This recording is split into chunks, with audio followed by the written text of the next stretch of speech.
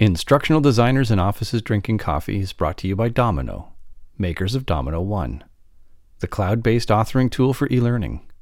Learn how your team can work together better at domino.com. That's DOMINKNOW.com. Now, here's this week's episode. There it is.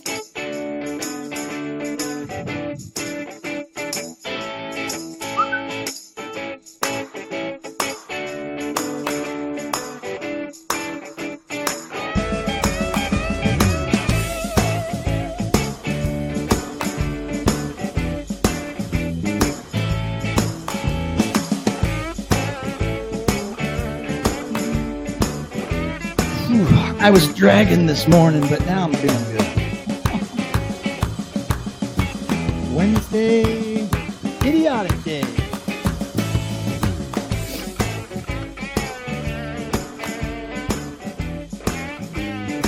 Hope everybody's at home doing a little chair dancing. I don't really think we need to ask for weather reports today, do we? Isn't it just hot everywhere? It's just hot. Is there any place where it's not hot? Maybe we should just go asking for that. Well, we do have someone in the chat from the Northwest Territories today. So it might not be as hot, but maybe comparatively hot. Hotter than normal, perhaps, but certainly not going to be Phoenix hot. Yeah. How do you pronounce that? Awatona? Awatna? The sad thing is the only way that Kristen's going to be able to straighten that out for us is if she can type phonetically. So, and we still won't know because we'll fumble it. Yeah, no kidding. Good morning, everybody. Hello, gang. Yes, it's a hot one. It's a scorcher here in Ottawa. 1 million degrees. I forgot to tell everybody in the chat when I posted that. That's 1 million degrees Kelvin. Okay, that is literally the surface of the sun here today. That's what it's going to be. Yeah, the world's tiniest harp. Playing My Heart Bleeds for you. Because we're only at about 114 today, so but it's a dry heat, you know. So they say. No kidding. We have our guest with us today, Chris. Who's hanging out with us? We do. Folks, we have one of our favorite guests back. And given today's topic, I will mention, I feel it's important that everyone understands clearly that Myra is all natural intelligence. There is no artificial intelligence. Nothing but natural intelligence going on here. Folks, it's Myra Roldan with us. Myra, there might actually be some folks with us here today who haven't met you on a past episode. So introduce yourself to the gang. Yeah, definitely. So first of all, it feels like it's been decades since I've been on this show with you guys. Thank you for having me again, for inviting me. I know we're trying to find some good dates, but hi everyone. I'm Myra Roldan. I'm a technologist, and my official title is Senior Technical Program Manager. I work for AWS, Amazon Web Services, where I lead a program on the artificial intelligence machine learning team to democratize AI ML. So that's kind of in a nutshell the easiest way for me to say what I do. What do you mean? Oh, let me start with a quick question. What do you mean by democratizing AI ML? Yeah. So, you know, when ChatGPT, I'm sure everyone here has heard of it, right? At least, or some mention of it, because you're here today, you're curious. So, you know, when ChatGPT was released, it was released in research mode. So it was made available to everyone and anyone who heard about it, right? So like if you have a phone or a laptop or a tablet, you could use this new technology, this generative AI that launched in November of 2022. So it's not even a year old yet. So I just want to make sure that we're clear on that. And so democratizing AI ML, what that means is ensuring that underserved communities and students from underserved communities So think of like students in the Appalachia, students in Deep South, students in the Caribbean, students in poor areas that don't have access to laptops or tablets, who may have access to a phone, right, can participate in this technology and can actually learn skills in order to land a job in AI ML, an entry-level job in AI ML. I akin it to driver's ed. So we're not trying to create data scientists, right? We're trying to create ML ops and ML engineers and product managers who know how to use it, and executive assistants who can use it, and manufacturing technicians who can use the technology. So it's making sure that everyone has the skills and to use the technology responsibly and ethically, and and increase their productivity. Very cool. So when the phrase democratizing AI, my brain went to the training models, making sure that the training models were as diverse and drawing from as broad a range of content rather than perhaps biased content, et cetera, too. So you hear that you're focused in the outward process. That's actually even super cooler. So Chris, what's interesting is that outward focus does inform the models, right? So when you focus on the people who gain access to the technology and learn how to use it, a lot of the models right now are using data that we're injecting into it to learn. And so when you have diverse representation, right? So if you only have people who have good jobs accessing the technology, the people that are left behind, that gap gets wider. And so by ensuring that they have access to it and they're using it and they're asking questions in the format that they would ask questions and looking for information that they're interested in, you're actually training the models and improving those models. So it's like a side effect. So instead of going like, we're going to train this model on like data that we think is right, you get people who actually are, so I have the saying, what we do for you without you, we do to you. And so we are trying to do it with them. Say that again 10 times fast. I mean, actually, slower. Like that's a great saying. So what we do for you, without you, we do to you. Oh, okay. Gotcha. I'm a little slow this morning, everybody. That's only my third cup of coffee. I need at least 4 to comprehend our guests every Wednesday morning.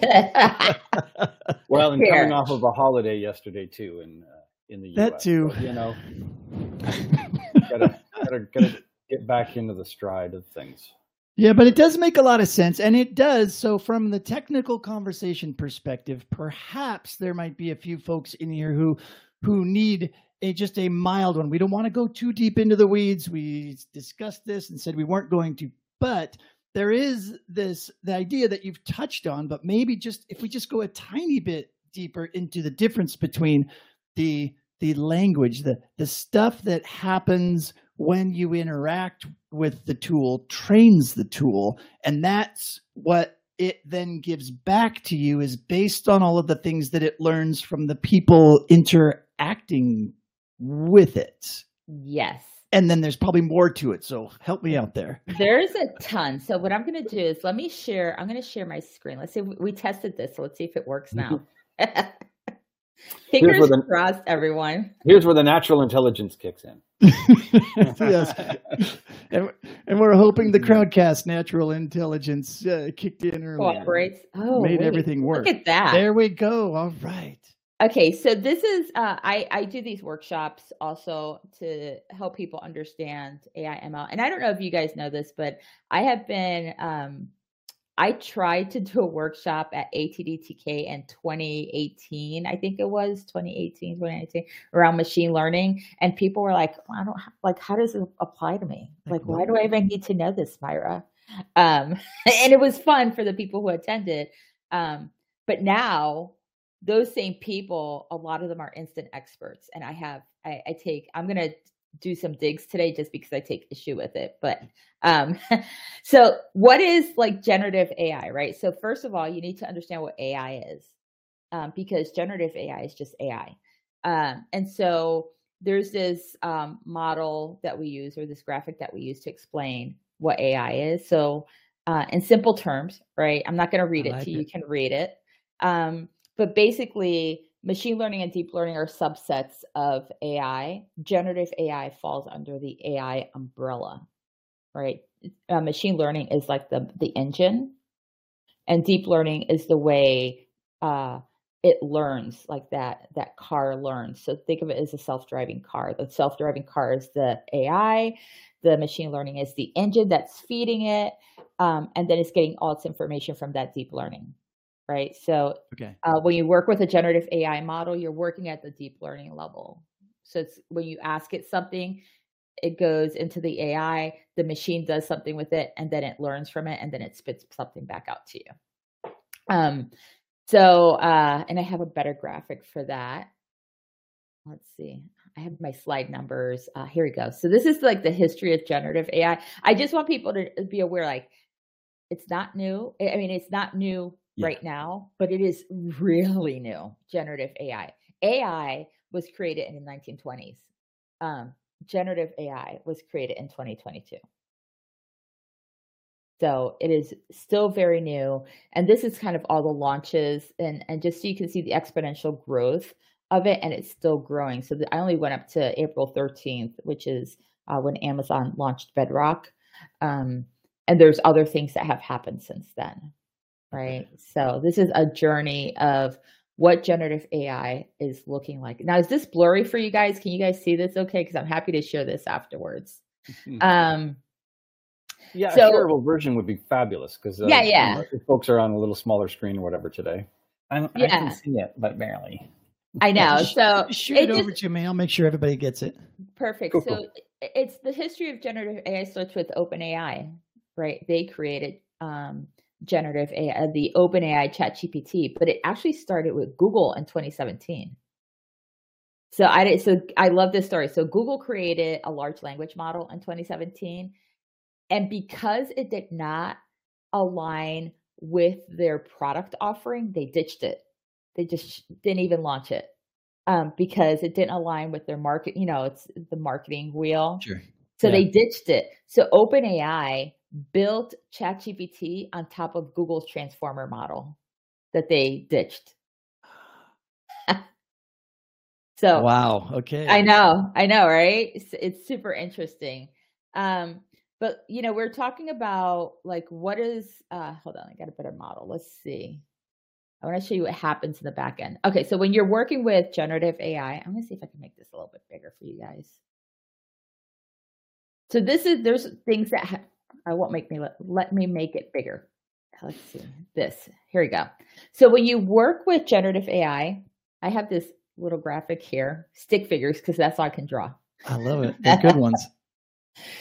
So when you're the user up here, right? So you go and you open up ChatGPT or whatever platform you're using, Bard, Anthropic, there's a ton of other ones, right? And you ask it a question, like you're like, I want to know, like, I don't know, distance from the Earth to like Jupiter, right? Things that are hard for us to calculate very quickly or pull from a Rolodex. This is what happens in the back end. That information is sent to a back end server that collects it, right? And then it does some pre-processing. So it has to like put that data, because the information you enter is considered data. It has to do some pre-processing with it. And then it sends that processing to the large language model. And then the large language model does some processing and it does some computation. It's all math. So turning text into ones and zeros. And so it no longer needs to turn it into binary. It now can just read your text, but it reads your text based on tokens. So there's a token value to the letters in a word. And so like, let's say you have 1,000 tokens, right? And you can only process 1,000 tokens at a time. It means that you can't put in like a monolithic writing into this thing, because it won't be able to, you don't have enough tokens to process it. Because it costs, this is a really expensive process to do this. So then the machine processes it, it sends it back to the backend server, and then it delivers the output to you. And that happens like in seconds, this Yeah. whole process, right? Like it's like bloop, bloop, bloop, bloop, really fast. So I know that a lot of people can't see the screen I'm seeing in the chat. I will make sure that you guys get a copy of this so you can share it. But this is like what happens in the backend server. So this is not green technology. I want everyone to know that. So if you are like, save the earth, green only, let's go green, and you're using ChatGPT, I'm going to tell you like you are losing, right? It is not a green technology. It takes so much compute power and processing power to be able to process one prompt. And it costs millions of dollars to actually train these models. And it takes like huge amounts of, like I said, computing. It's not green technology, guys. Sorry about that. So I'm gonna stop screen sharing because I don't want this to be a screen share moment for everything. But I figured we could like just go over this really quick and give you guys an idea or visual of what's that helps a lot. Yeah, I mean, we weren't going to go down too far down that technical road because I did want to kind of have the conversation about how do we think about this, because I think there's two lines of thought, especially in our industry, but probably in general. So there are the folks, instructional designers, and the developers and the e-learning folks and everything saying, having fun, learning how to write prompts, becoming a prompt engineer, and just engaging in it, right? Creating photos. Let's say you can't find a stock photo that you need. So you go to Midjourney and you tell it what you need and it builds a photo for you. And sometimes it gets a good one. Sometimes maybe not so much, with an 8-fingered hand or whatever the issues are with that. I hope they've fixed that by now, but maybe not. But then there's the higher level stuff, and there's probably managers, senior level managers, mid-level managers, training department managers that are also thinking, okay, this AI thing's going to impact us. We've got work we have to do internally. My people are probably going to start using it, but what does this mean for us as a training team, as an organization? When do I pull the trigger on something like this? When I'm talking to vendors and they're trying to sell me something that's called AI, just like all of that stuff, I'm certain is clouding a lot of minds. So is there anything we can do to uncloud it, or is it just the nature of a new tech? No, so I think therein lies the crux of everything, right? It's like, what do we do with it? How do we incorporate it? So right now I talk to a lot of, I've been doing a lot of consulting around building generative AI strategy.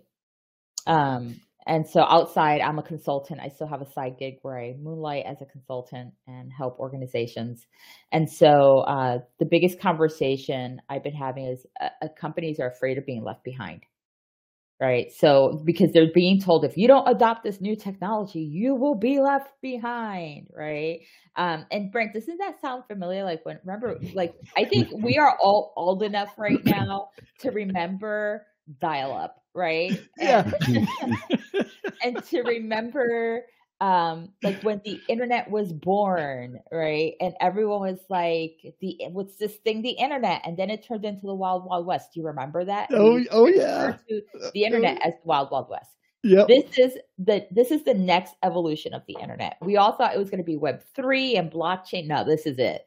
This is it. And so one thing that I think is really important that everyone be conscious of is the issues around privacy, security, right?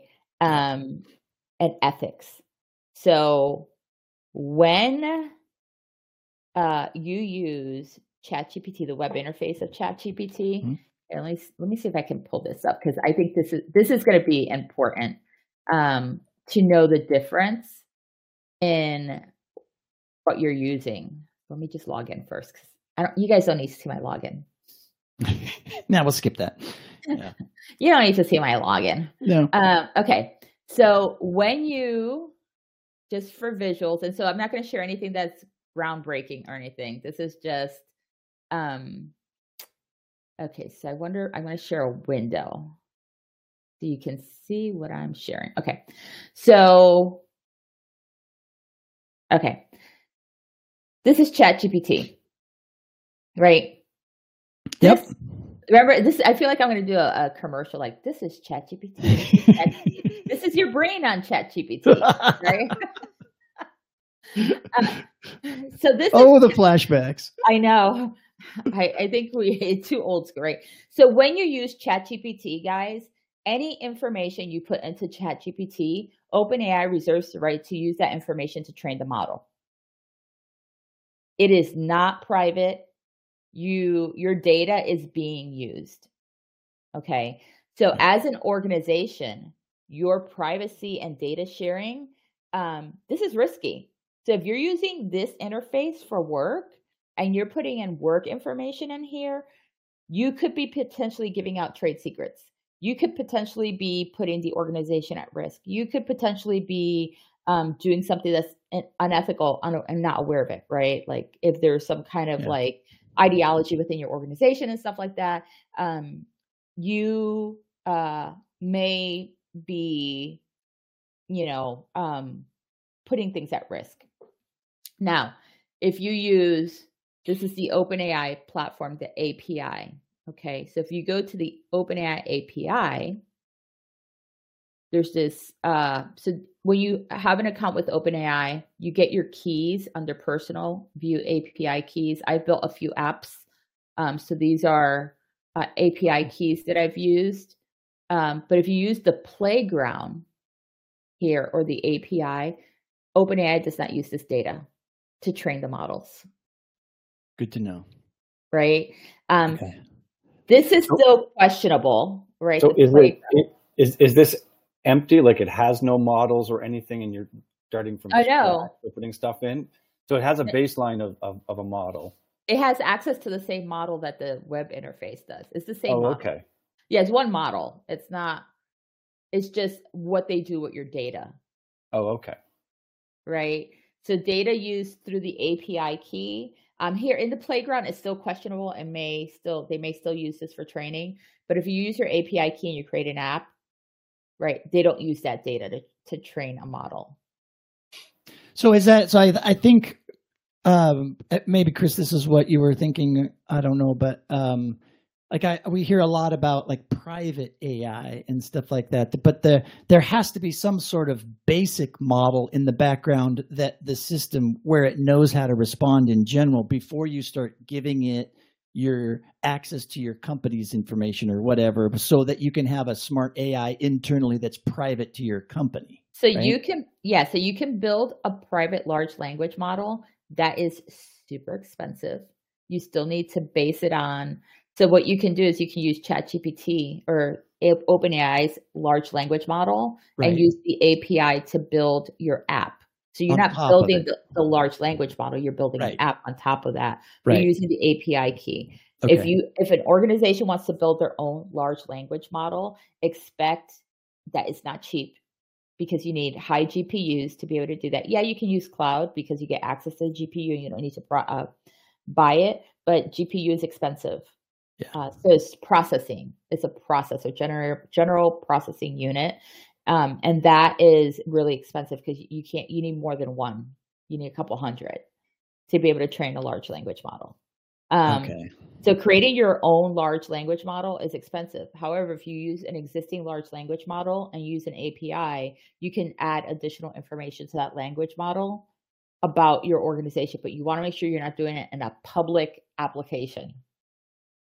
Gotcha. Okay. So that's a good strategic thing for people to know, the security aspect of it, to be sure to at least, if none of that made any sense to you folks in the chat, it's okay. Just know that it's a concern and that when you start to think about it and go down this road, be sure that there is a column on your whiteboard for brainstorming security and privacy. And privacy. So if you're vetting vendors, ask them for their data sharing and privacy policies, and have your IT department review that.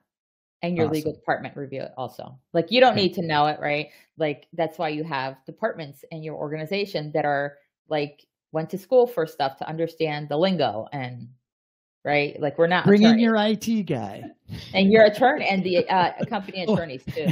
And the company attorney, right? Oh my gosh. So you mentioned also the ethical responsibilities are important. Yeah. How should why does a CLO need to be concerned about that? So there's no good way for me to say this, so I'm just going to say it. So generative AI, right, was built by predominantly 35-year-old white males, right? So it's a very skewed view of the world, right? It's not an entirely representative view of the world. And so we are all biased. I don't care what, and if someone walks up to me and says like, I'm not biased, I will call bullshit on you, because we're all biased. We all have some kind of bias that we carry. And it doesn't matter if you're rich or poor, or you live in the ghetto, or you live in a mansion. We all have our own biases, right? And so when you're using an AI model, organizations have internal biases, right? I work in tech. Tech is a male-dominated industry, right? There are a lot of biases towards females, towards Black and browns, towards minorities in general. And so, and it's not intentional. A lot of times it's lack of understanding, right? And lack of diversity of thought, and lack of like a lot of other things. And so that gets injected into these models, right? And so when you start using a model, and I know that a lot of people at the beginning when they were using ChatGPT, they would like enter prompts and they'd be like, it didn't answer my question correctly, or it didn't do this. But where you're helping it is like you're teaching this model thing. So if you're trying to teach it to be a bad actor, right? Yeah. It's going to learn that. And so ChatGPT has started really putting filters on that. So like you can't make ChatGPT do bad things. It has like a filter in it, in the public version of it. So and I'm being a leftist. Okay. Thank you. I will take that. But yeah, so we all have bias, and so it just gets injected into. And so ethical issues around ChatGPT could be, you're using it to write a paper, and it could be skewed towards one population or another, and put a population that's at disadvantage at greater disadvantage. And so, and we're not talking about any particular group; it could be any group. So. Yeah, so there were 3 items. So we talked about, what was the third one again? I forget. We talked about security and privacy and ethics. And what was the other one? Wasn't there a third? That's 3. It's privacy, security, ethics. So PES. Gotcha. Okay. So we kind of mixed privacy and security together, and the ethics side of it. So what can from somebody mentioned earlier, I know we're not going to get in the weeds, but we'll just still keep it eye level. But in our world, the LMS, right, contains a lot of content, right? A lot of information that somebody has deemed necessary that people across the organization need to know. Can we, allow an AI to access all of that training to train the AI so that when people ask questions, they get answers from the AI, but it's pulled from all of the training documents, or maybe the technical specs. Maybe there's a bunch of tech specs out there, right? A big document library repository where all the official stuff rests. Is that what we need to start thinking about? Is that our responsibility in L&D, or is that somebody else and we wait? No, it could be. So let me, again, I'm going to screen share.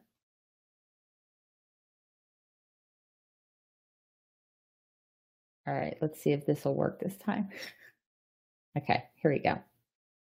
So, and Brett, I'm going to tell you, like, I was reading the chat just now. I saw some comments about someone calling me a leftist and that it was BS and stuff. I think everyone's entitled to their opinion, right? And I'm glad that whoever that was, that their techs are in China and in India. But there's also bias in those countries. So like bias in, bias out, guys. Anyway, so let's go back to this knowledge base. So this is Quora. So what I did here is I built some knowledge bases. So let's look at one of these just so you can see what a knowledge base could look like. So this is a knowledge base that I built on, I just fed it like YouTube videos, and I fed it like docs and stuff that I have. So I can go in here and ask it a question. What can I search for? Let's see what it tells us. So this is what you were talking about when you said there's a language model that's already built, but you fed it some additional information specific that it went and it gathered and it consumed, and now you're able to ask it things and it's going to answer because in a way it has the information that it has, from that data that it has gathered that you have given it. Yeah. So this is so I asked it a question. This is Quora. So I had launched it and you couldn't see it. So Quora AI. So I asked it a question, and because I fed it like YouTube videos and stuff like that I own. So I didn't just feed it anything. This is content that I've created, and it's public content, right? So that's the other key. This is public content. So what it does is it started searching through my documents to see. So let's see here. Add GPT to spreadsheet. What it's going to do is going to search the knowledge base that I created, and it's going to go to specific areas and to specific sections like within videos to show. And you'll see here, you're not going to be able to hear it, but you'll see that it will jump to a specific segment. Do you see at the bottom? And paste. Literally, that's all you're doing. So it goes to the specific section of a video to answer a question. And all I did was upload like YouTube videos to create this knowledge base. Nice. Okay. Yeah. So knowing that that's possible, and I think that kind of helps answer some of the questions that have shown up in the chat, right? Like, what do we need to think about and how we need to do it? So there's a bunch of questions in here, and I'm sorry, folks, if we can't get to all of them, but Susan has a good one, a very general question, which I like. How could I leverage generative AI to make our L&D processes work more efficient and more productive? And maybe doing what you just did is one way? Yeah, I think another way would be to like actually help you write the process. Right. So I know we're all thinking like, how do we streamline our processes? I mean, you can use generative AI to figure out like, what is the process, right? Do you need new processes? Like, do you need a new intake process? You can ask it to like, help me, like, this is our process right now, high level. You don't have to put in company data if you're using like the public version, and just say like, this is our process right now for intake. Help me create a better intake process for like new projects. Right. And you can give it some like parameters or limitations that you have.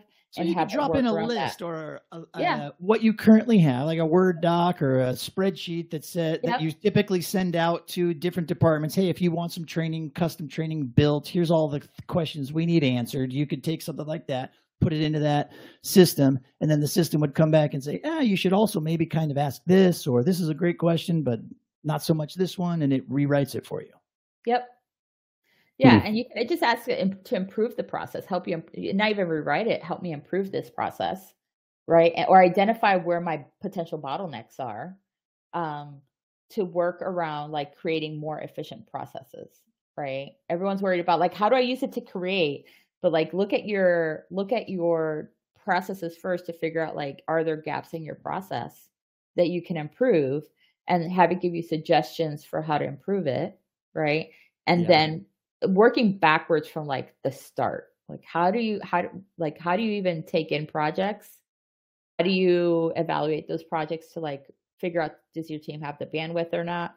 And then you can really think about like, okay, how do we then use generative AI to improve some of those processes, but also working with your IT departments to understand what can you use and what can't you use. And I'll tell you, like, the majority of generative AI adoption right now in the workplace is around tools that everyone's already using. So think like Microsoft Office, with Outlook, Word, Excel.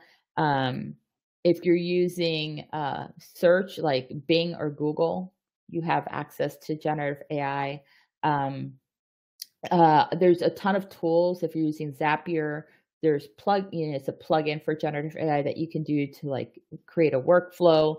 So it's not like you don't have to learn how to use new groundbreaking tools to get started with it. You have tools at your hand that you're already using that your company has already approved, and you just need to make sure that they are approving use of generative AI within that tool.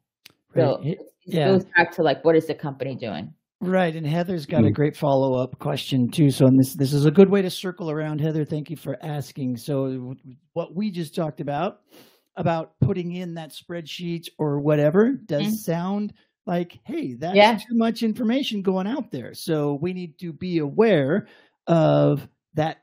Are we putting that spreadsheet into something that's public, that's going to now be used to train the public language model, or are we putting it into a private playground or sandbox or other area? This is why these differences are important, Heather. And it's a great question, but this is where it all ties together in that privacy and security and having that understanding.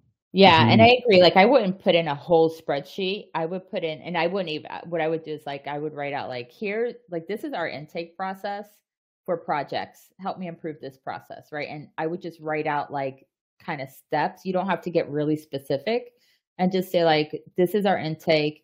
How can we improve this? And then you can take what the model's telling you and you can modify it, right? Like it's not going to give you the silver bullet, but you should be able to modify it to be able to work to your advantage. Yeah. There have been a couple of examples thrown into the chat of ways that people have either been using it or thinking about using it. And we've heard some of these before, using it for generating test questions, for example, or learning objectives, or even potentially going the whole hog of getting it to generate all of the content for a course. Pointing out that, you got to be able to clean it up. You can't assume that it's going to be what you want. But we have a client team that are using it within their Domino 1 content courses. So 2 ways they've got it. They're using AI as a mini chatbot on pages. Do you have any questions about the information on this? And so the learner can type that in while they're in, a SCORM course, just for clarification. Yeah, so I think there are some elements. As well, also as a feedback engine too. Yeah. As you can see, a feedback engine too. So more elaborate things that someone might say, what are your thoughts on this? And the learner will type in something, and then the AI will generate some feedback back to them about that as well in process. Yeah. And so there are some LMSs that are starting to integrate, AI into it. And so there are LMSs that do have AI built in. They don't have generative AI built in. So there is a difference between like what AI can do and what generative AI can't do, or what it can and can't do. So for traditional AI, think of it as traditional AI can solve like very specific problems, right? You give it a problem. It's usually rule-based. It has pre-programmed instructions to achieve a specific goal, right? So let's say I like to use a glove manufacturer. So if you're a glove manufacturer, you put in specific rules to have the system defining what constitutes a defect in a product, and it will search for those defects and then kind of call those out. Where generative AI, on the other hand, has the ability to create and design new content, right? And it uses machine learning to learn from the data and then generate that new content that it was trained on. So it's not rule-based, right? It's more like a free-for-all kind of deal, like Wild Wild West. But the glove manufacturer could then use that data to create new prototypes of gloves. Right? You would still need to run it through that. Once they decide which one they're going to manufacture, they would still need to put it through like the AI model to identify defects, like using image recognition, computer vision kind of deal to quickly pick out defects that would be missed by a human eye, right? Yep. I remember trying to do that, something similar in the semiconductor industry, identifying defects in as the wafers would go by, taking pictures of them, and then using that for the training department to build. Back in then, it was CBTs, right? To how to train people to spot what a defect looks like and all that kind of stuff. Yeah. Now, it doesn't take 6 months to create something like that. You just get the ChatGPT or something to do it. Yeah. So think now with that, right? So you just said that you guys took images to be able to create training to teach a human how to identify defects. Yeah. So now the role of that human has changed, right? So they're no longer having to identify defects.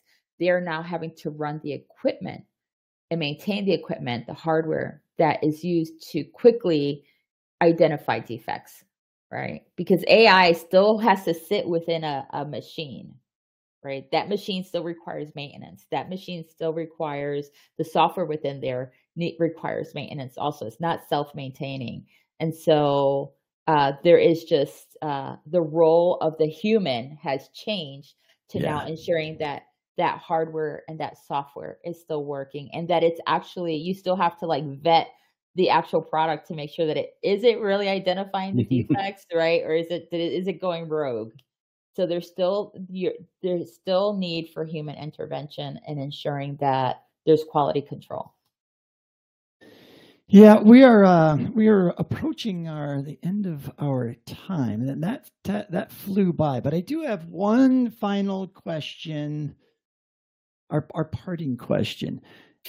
Do we have to worry about our jobs? I get this question asked to me a lot. Does instructional design, does training, does L&D in general, do people need to be worried? What's your take?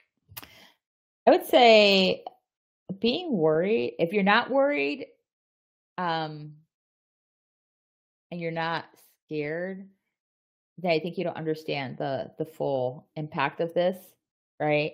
But I think that, you should be worried. And I'm not going to be an alarmist here. Yes, you should be worried, because you should be worried and understanding about like, how is your role going to change, right? It's not that you're going to lose your job, that you're going to be replaced by technology, but there's going to be a shift in your role. And you need to understand what that shift means. And are there skills that you need to learn in order to, to continue on? So like, think about, again, I'm going to date myself. Think about like Fortran programmers, right? And, the computers, before computers were people. And if you've seen like the movie Hidden Images, where there were women in back rooms doing like huge math calculations, they were like mathematicians doing like all the calculations manually. And so their role changed with the onset of computers, right? So they had these big servers that came in, and they had to shift from doing things manually to then understanding how to program these big machines, right? And the people that learned that were the ones who were able to ride the wave, right? And understand that there's a shift in the way you do things. And you need to just be prepared for that. Like, how do you prepare for that? Mm-hmm. Sarah's rephrased the question or the idea.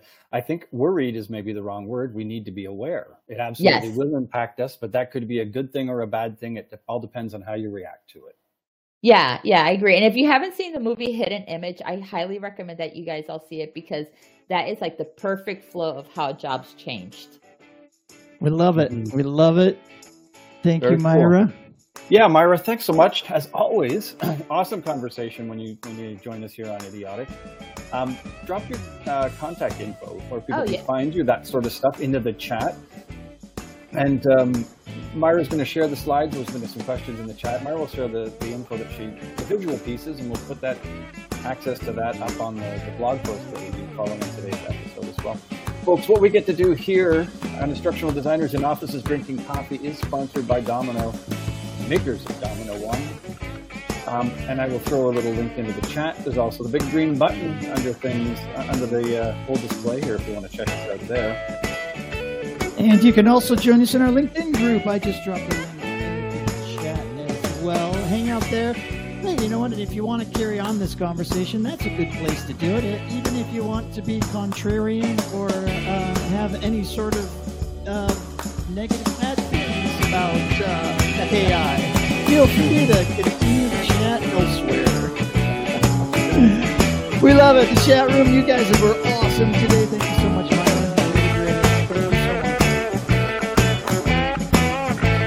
Have a great week, everybody.